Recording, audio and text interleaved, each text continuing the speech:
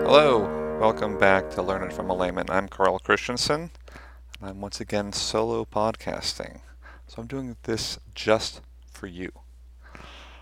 Generally, I podcast with my co-hosts who are also my brothers and or cousins and or friends and or other family relations or people kind enough to jump on and give us some insight into some topics.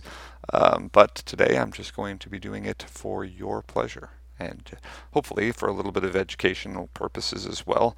Today, I want to talk a little bit about riddles. Talking about riddles, that sounds boring. So we're going to actually do 5 riddles together. Riddles are something that I have a passion for, but not only that, they're something that I think are useful, and specifically, so as if you've listened to these podcasts before, you know that I have some knowledge about computer science. Computer science riddles are very not important. They're very relevant because the way that you solve specific types of riddles, I guess, there are word riddles, and then there are kind of more algorithmic riddles, and that's an algorithm being essentially a way to solve a problem, a particular methodology. So all algorithmic riddles are questions actually sometimes in interviews for jobs for computer engineers or software engineers or computer science jobs in general. So these are things I've been asked. So a couple of the ones that we're going to discuss today are going to be ones that I was asked in job interviews years and years ago, and a couple others that I think are follow in that vein and kind of working up in complexity, but hopefully helping you identify particular ideas and how to solve riddles and how to algorithmically come up with solutions. So let's just jump in. Like I said, it's talking about riddles. That's not the best way to learn, I think. So we're going to actually dive in here and talk about 5 specific riddles. And first, we're going to talk about the nuts and bolts buckets riddle. So in this riddle, you've got 3. Once again, Barry, before all 5 of these riddles are going to be algorithmic. And that meaning these are not word riddles. This is not, can you come up with some word that ties us all together or some way around this? Literally solve these mathematically, essentially, algorithmically.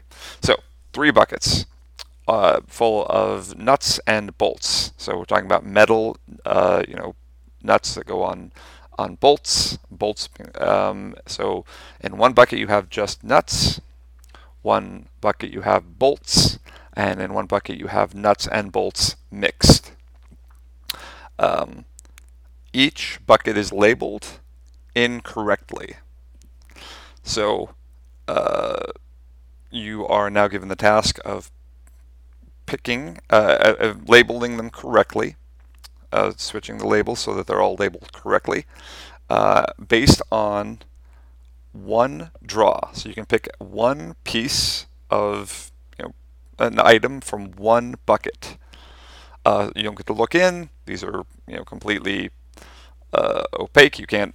There's going to be no visual cues or anything like that. This is just you get one draw from one bucket. So if you go, if you don't get a handful, you just get one draw. So if you want to pause the podcast and think about it briefly, I'm going to walk you through how to solve this right now. So the first thing you need to know is in these algorithmic riddles is start with what you know. Identify each individual piece of information and how it is going to help inform the solution and what here is really necessary information.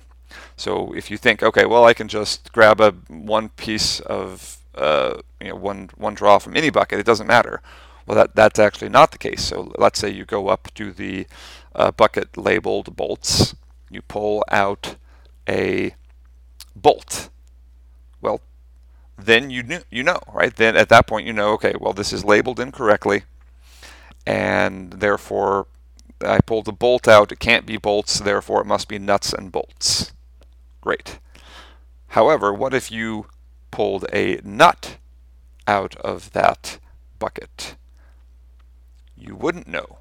So a potential solution is not a airtight solution and therefore not the correct solution. Getting lucky is not part of this riddle. You don't. You need to know for certain when you draw the item, regardless of what it is, that you're going to know what the solution or what all three buckets are. So once again, you need to identify pieces of information that you have, and essentially the only real pieces of information that you have are what's in the buckets. You know, bolts, nuts and bolts, and you know that they are labeled. Very importantly, you know that each bucket is mislabeled. Okay, and so you know that you're working with that. Those are the pieces of information that you have, and then you identify kind of the key bottleneck or the key point of information that needs to be identified. And so in this case, it is, you know, what the unique pieces, the unique bucket here is the nuts and bolts bucket. And so the one that is labeled nuts and bolts, you know that that's labeled incorrectly. Therefore, if you go up to that bucket and pick any item out of it, you will certainly know what is in that bucket, because if you pick a nut, you know that it has to be the nuts bucket. It cannot be the nuts and bolts bucket. If you pick a bolt, you know that it is the bolts bucket, not the nuts and bolts bucket. Once you do that, the other two buckets are just a matter of so then you know that, okay, well, the nuts, if I pick a nut out of this bucket, I now know that this bucket is the nuts bucket.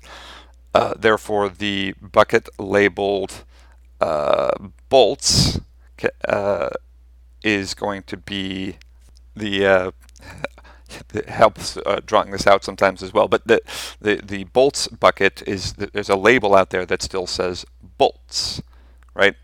And it cannot be that bucket. And you know that the bucket you just picked is not bolts because you just drew a nut. Therefore, you know that the bolts label needs to go on the I'll just swap it with the other bucket from which you did not draw. Therefore, you know which ones are nuts. That's the one you just drew.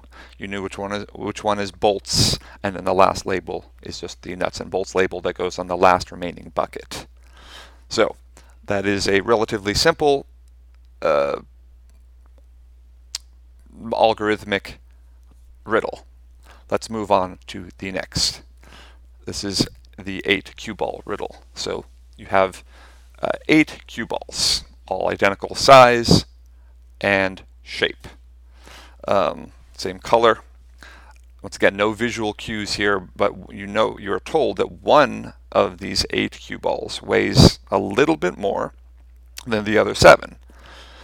So you need to identify which is the cue ball with that is slightly more, slightly heavier. And you have a scale, one of these two-sided scales where you can set offset weight.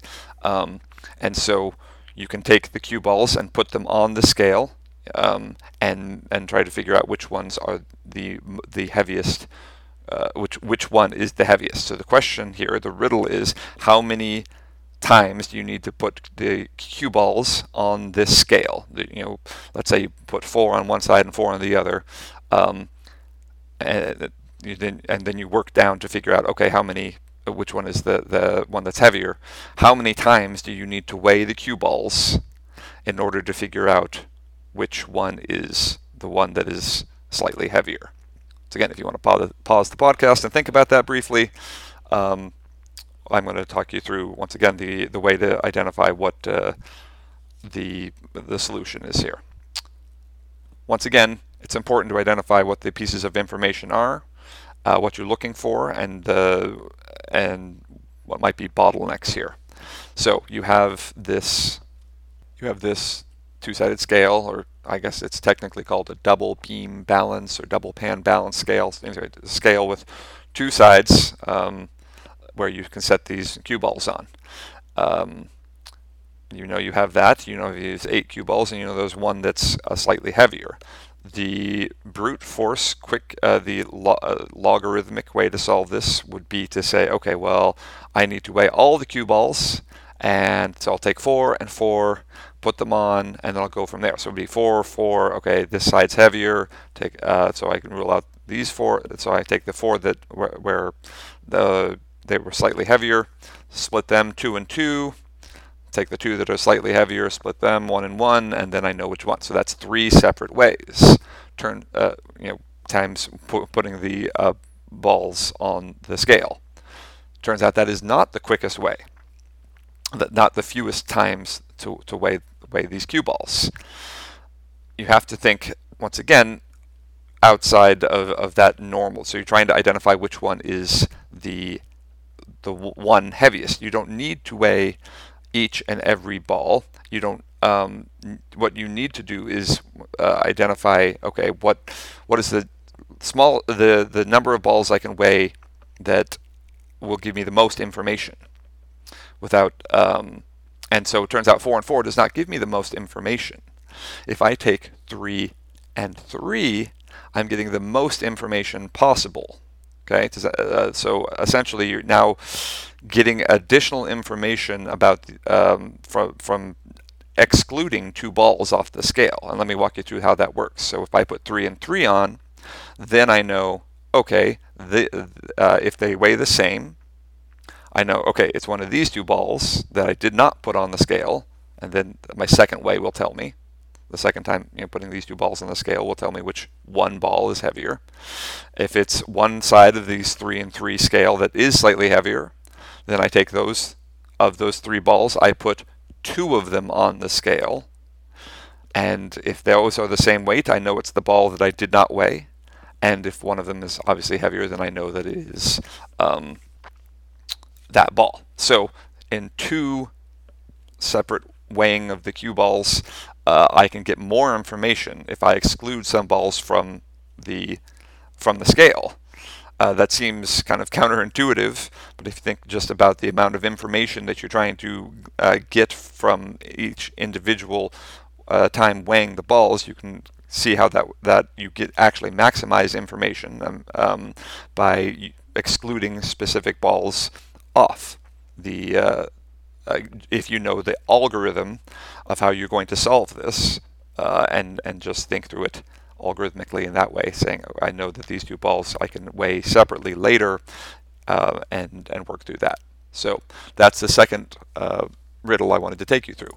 Now, we're going to move on to the bridge at night riddle. This is one that I've seen asked in a couple different interviews. This is a pretty popular one, so maybe you've heard this one before. But so this is you. There's 4 people. You could be one of these people, or you may not. Anyway, there's 4 people at a bridge at night. It is a treacherous bridge, and you need to get across this bridge. You need all of you to get across this bridge. However, there is only one flashlight, and you need the flashlight to get across the bridge, but the bridge will only has room for 2 people at a time.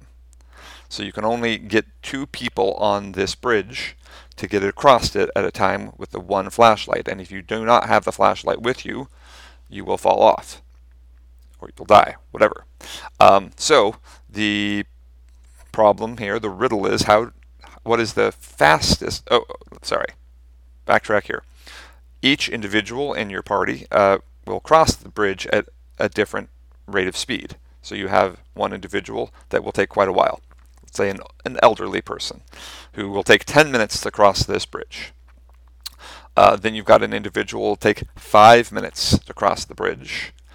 A person that will take 2 minutes to cross the bridge. And then a person that takes just 1 minute to cross the bridge. Now, so you can take 2 people across, but then you've got to send someone back with the flashlight to get the next person and go across that bridge until you get everyone across the bridge. The people that cross the bridge are going to take the amount of time of the slowest of the two, it's just going to, the amount of time to cross the bridge is going to be of the slower two. So if you're crossing the bridge with the, let's say, the 10-minute person and the 1-minute person, it's going to take 10 minutes to cross the bridge, obviously. You're going to go with the rate of the person that's the slowest. The riddle, the question is, what is the quickest in time? What is the smallest amount of time necessary to get all of the party across safely? Once again, you can pause it here and think through the riddle. I'm going to walk you through how to solve this. So in this case, once again, you've got to identify the pieces of information that you have and try to figure out what is algorithmically going to help you solve this as far as the information and what your bottlenecks might be and what solution is going to give you the optimized amount of time. So let's start with kind of everyone's default, at least most people's default, is to think, okay, so I've got the 10, 5, 2, 1. I know I need to get everyone across, so that's going to be one trip across, one trip back, one trip across, one trip back, one trip across. And so I need to figure out, okay, well, what is my ideal scenario? Now, the one that most people go to first is the idea that, okay, well, I need to get the one person, the 1-minute person, the person that's the quickest, being the one that comes back every time. So let's say I take the 1 and the 10, so that's 10 minutes, I come back, that's 11. The 1-minute person takes the 5-minute person, so that's now 16, comes back on 17, and then takes the 2-minute person and across with them, and that is 19 minutes. If you followed that. So the 1-minute person has gone across the bridge every single time, just taking the 10, the 5, the 2, and then coming back when necessary. So that's 19 minutes in that scenario. That is not the optimum solution. That is not the quickest you can do it. Once again, you have to identify pieces of information, what your bottlenecks might be here.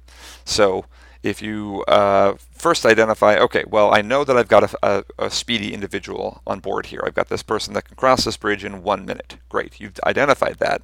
And so you think, okay, well, therefore, that person needs to be the runner. They need to be the one that takes it across every single time. You have not thought all the way through to the end of the algorithm here, though, and that's the problem. You need to think all the way down. You need to kind of do a breadth first look at at this problem.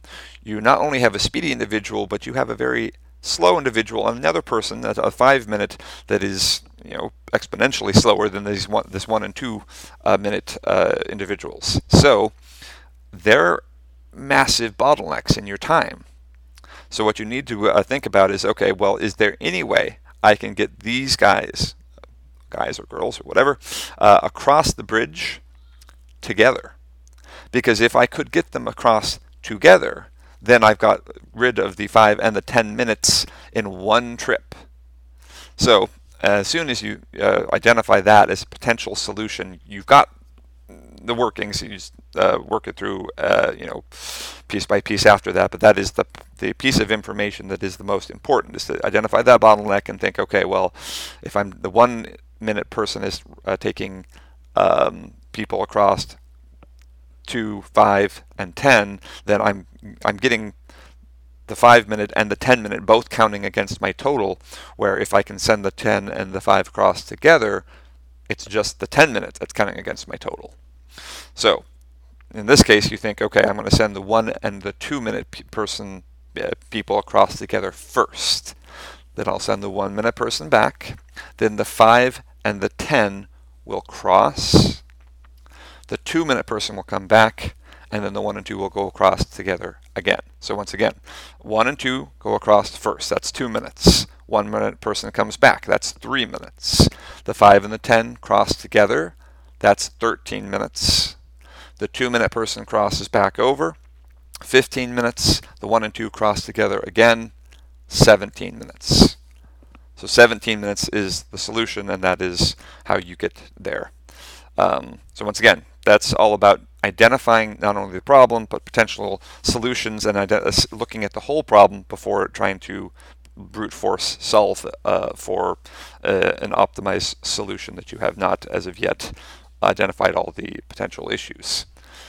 Okay, we've got two other riddles here, and these are slightly more. The first one's pretty elegant. The second one is takes a little bit more working through. So that one will take a couple, let's say 5 minutes in the best case scenario. But this fourth riddle is the Othello pieces riddle. So in this riddle, you have 33 Othello pieces. And if you don't know what an Othello piece is, it's essentially like a black and white stone where completely smooth, where one side of the stone is black and one side of it is white. And so this is a game piece. Othello is a board game. And so one side of these game pieces, these little stone pieces, is completely black. One side of it is completely white. They're completely smooth. They all feel exactly the same. All right. So you've got 33 Othello pieces, and you are set at a table. You're told that you're told that there are 33 pieces in front of you.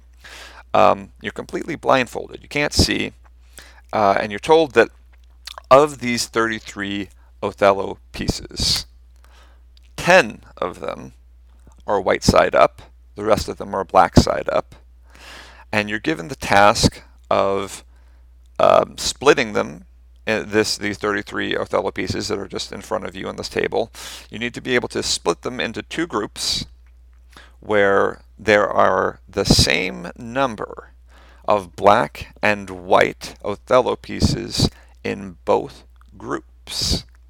So that is the job. That is the riddle. Now, what you can do is you can split them to any number of groups you want. You have to end up with two groups with identical numbers of white side up pieces in both groups, and so you can flip the pieces. You can group them as you see fit, but you need to end up with identical number of white pieces in both groups.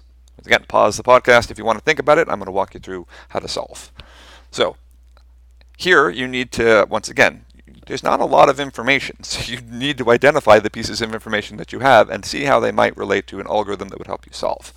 So you know that there are 33 pieces. That's an odd number. So you can say, okay, well, I know that groups don't need to be of the same number because that's not possible. Right? I need to end up with two groups. I can't just throw some off the table. So I know that I don't need identical numbers of Othello pieces in both groups. And then really the only other piece of information that you have, other than knowing that there's one side's black and one side's white, is that there are 10 that are white side up already. Pretty much the only information that you have. So instead of trying to come up with some elaborate solution where you somehow turn all the Othello pieces on their side and balance them in that way, this is once again an algorithmic riddle. So you need to figure out, okay, well, what is the way that I'm going to split these into two groups successfully and know for certain, without having seen these at any point, that I have the same number in both of white side up pieces in both groups here. So again, 33 pieces. You know that 10 of them are white side up. So there, you have to start working on those pieces of information. So let's say I took 2 pieces of Othello pieces and started a different pile.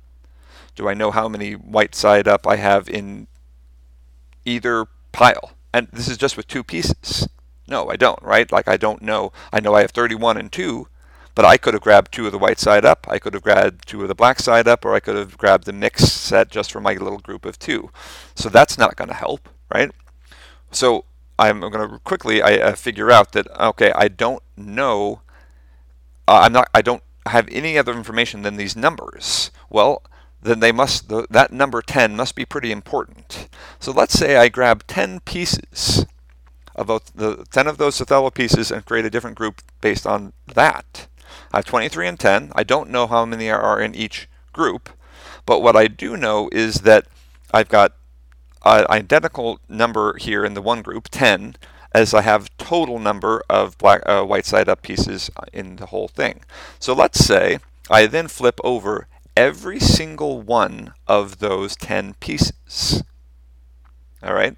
So now I'm going to flip every one of those 10 pieces over. Does that help me at all? And so then you have to think through, how does come up with an example? Let's say of those 10 pieces that I pulled over, none of them, 0, are white side up. Well, then you can see real quick, oh, if I flip them all over, then I'm going to have the same number in both. I'm going to have 10 white in this pile of this group of 23, and I'm going to have 10 in this group of 10 because I just flipped all of these black side up ones to white. That's nice and clean. Great. But is that going to cover all scenarios? Well, let's say you grabbed, coincidentally, all 10 of the white ones. Flip them all over.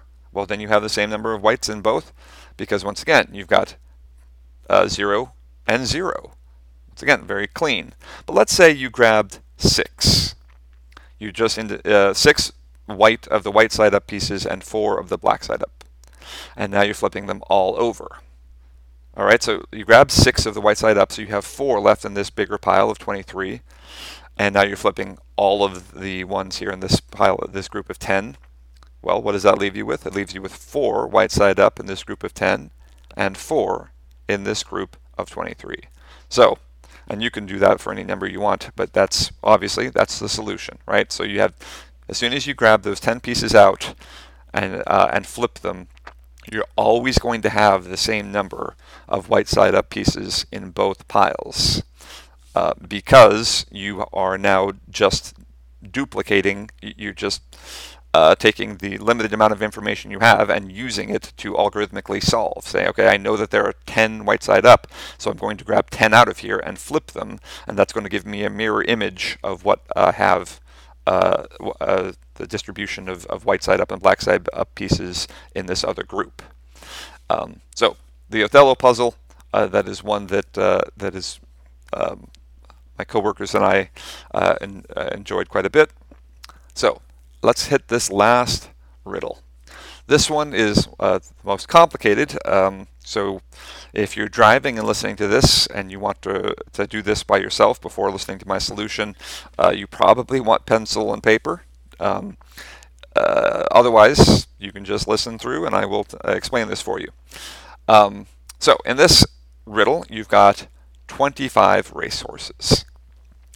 And these horses are, they're your horses, and you need to figure out what are the 3 fastest of these racehorses. I've got 25. I need to find the 3 fastest.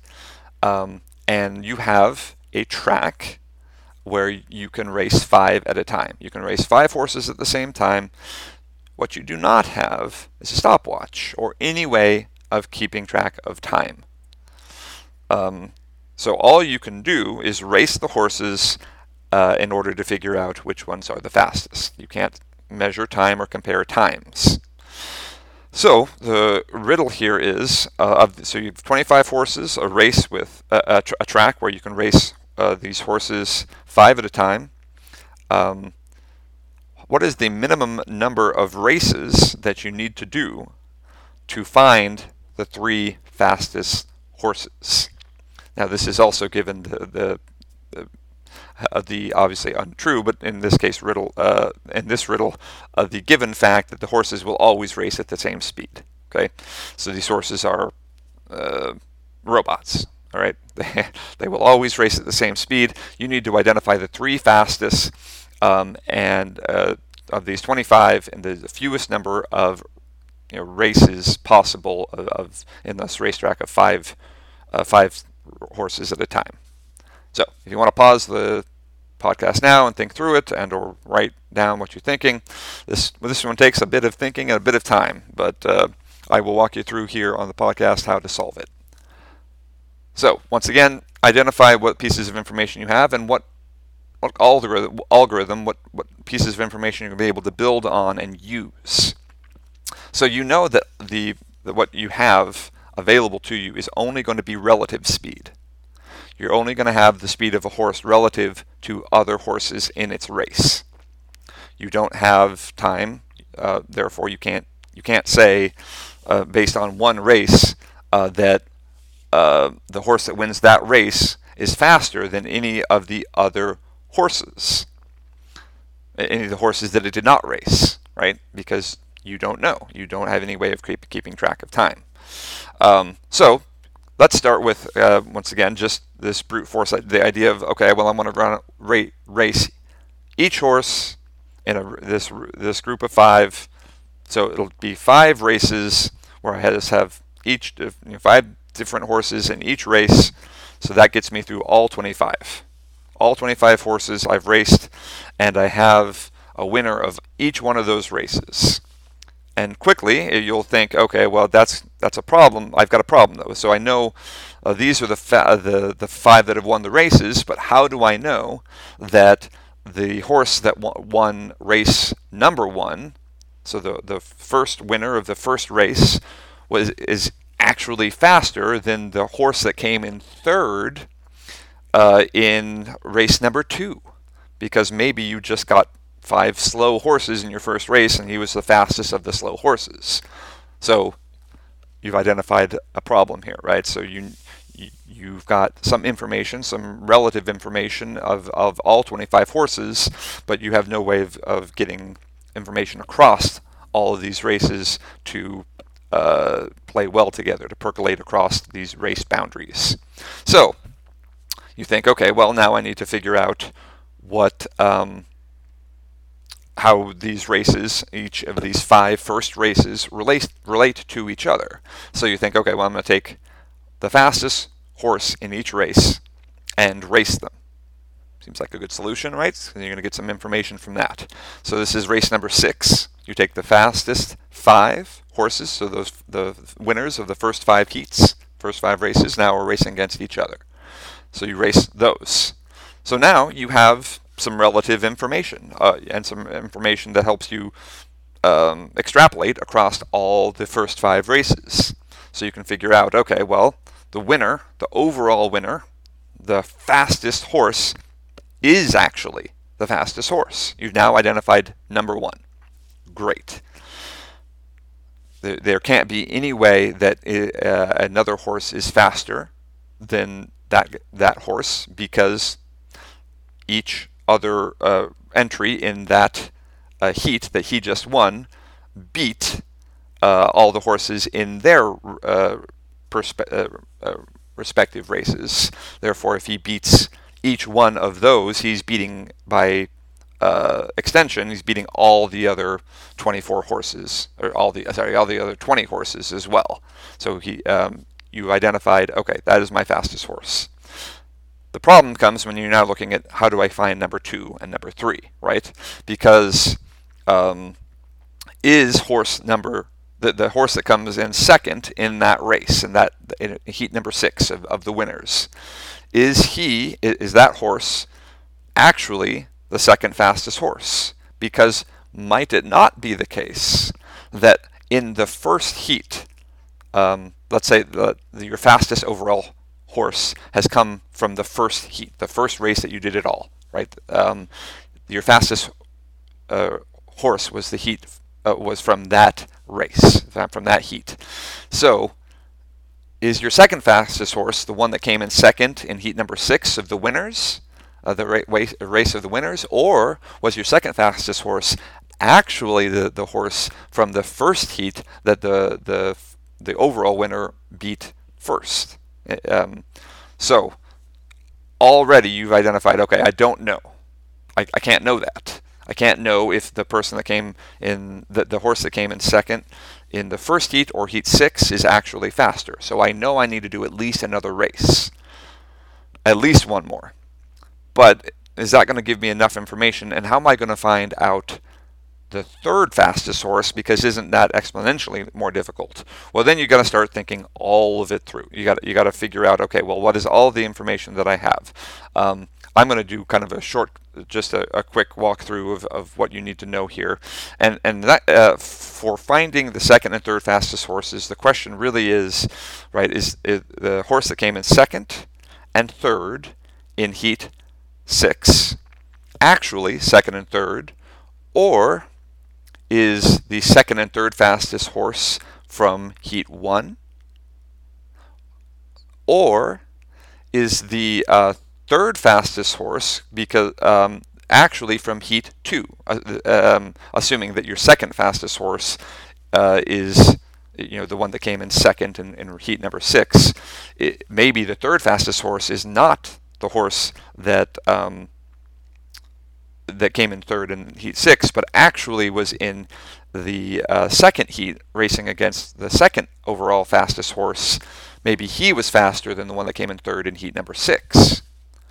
So you have to think through, okay, well, what horses do I need? What horses could potentially be the second and third fastest horse? And what that boils down to is in heat number 6, you need to race the horses that came in second and third. So you got 2 of your 5 right there. You need to race them because they might be your second and third fastest, and it would make sense. And if you do figure it out and draw it out, you'll see that that's the case.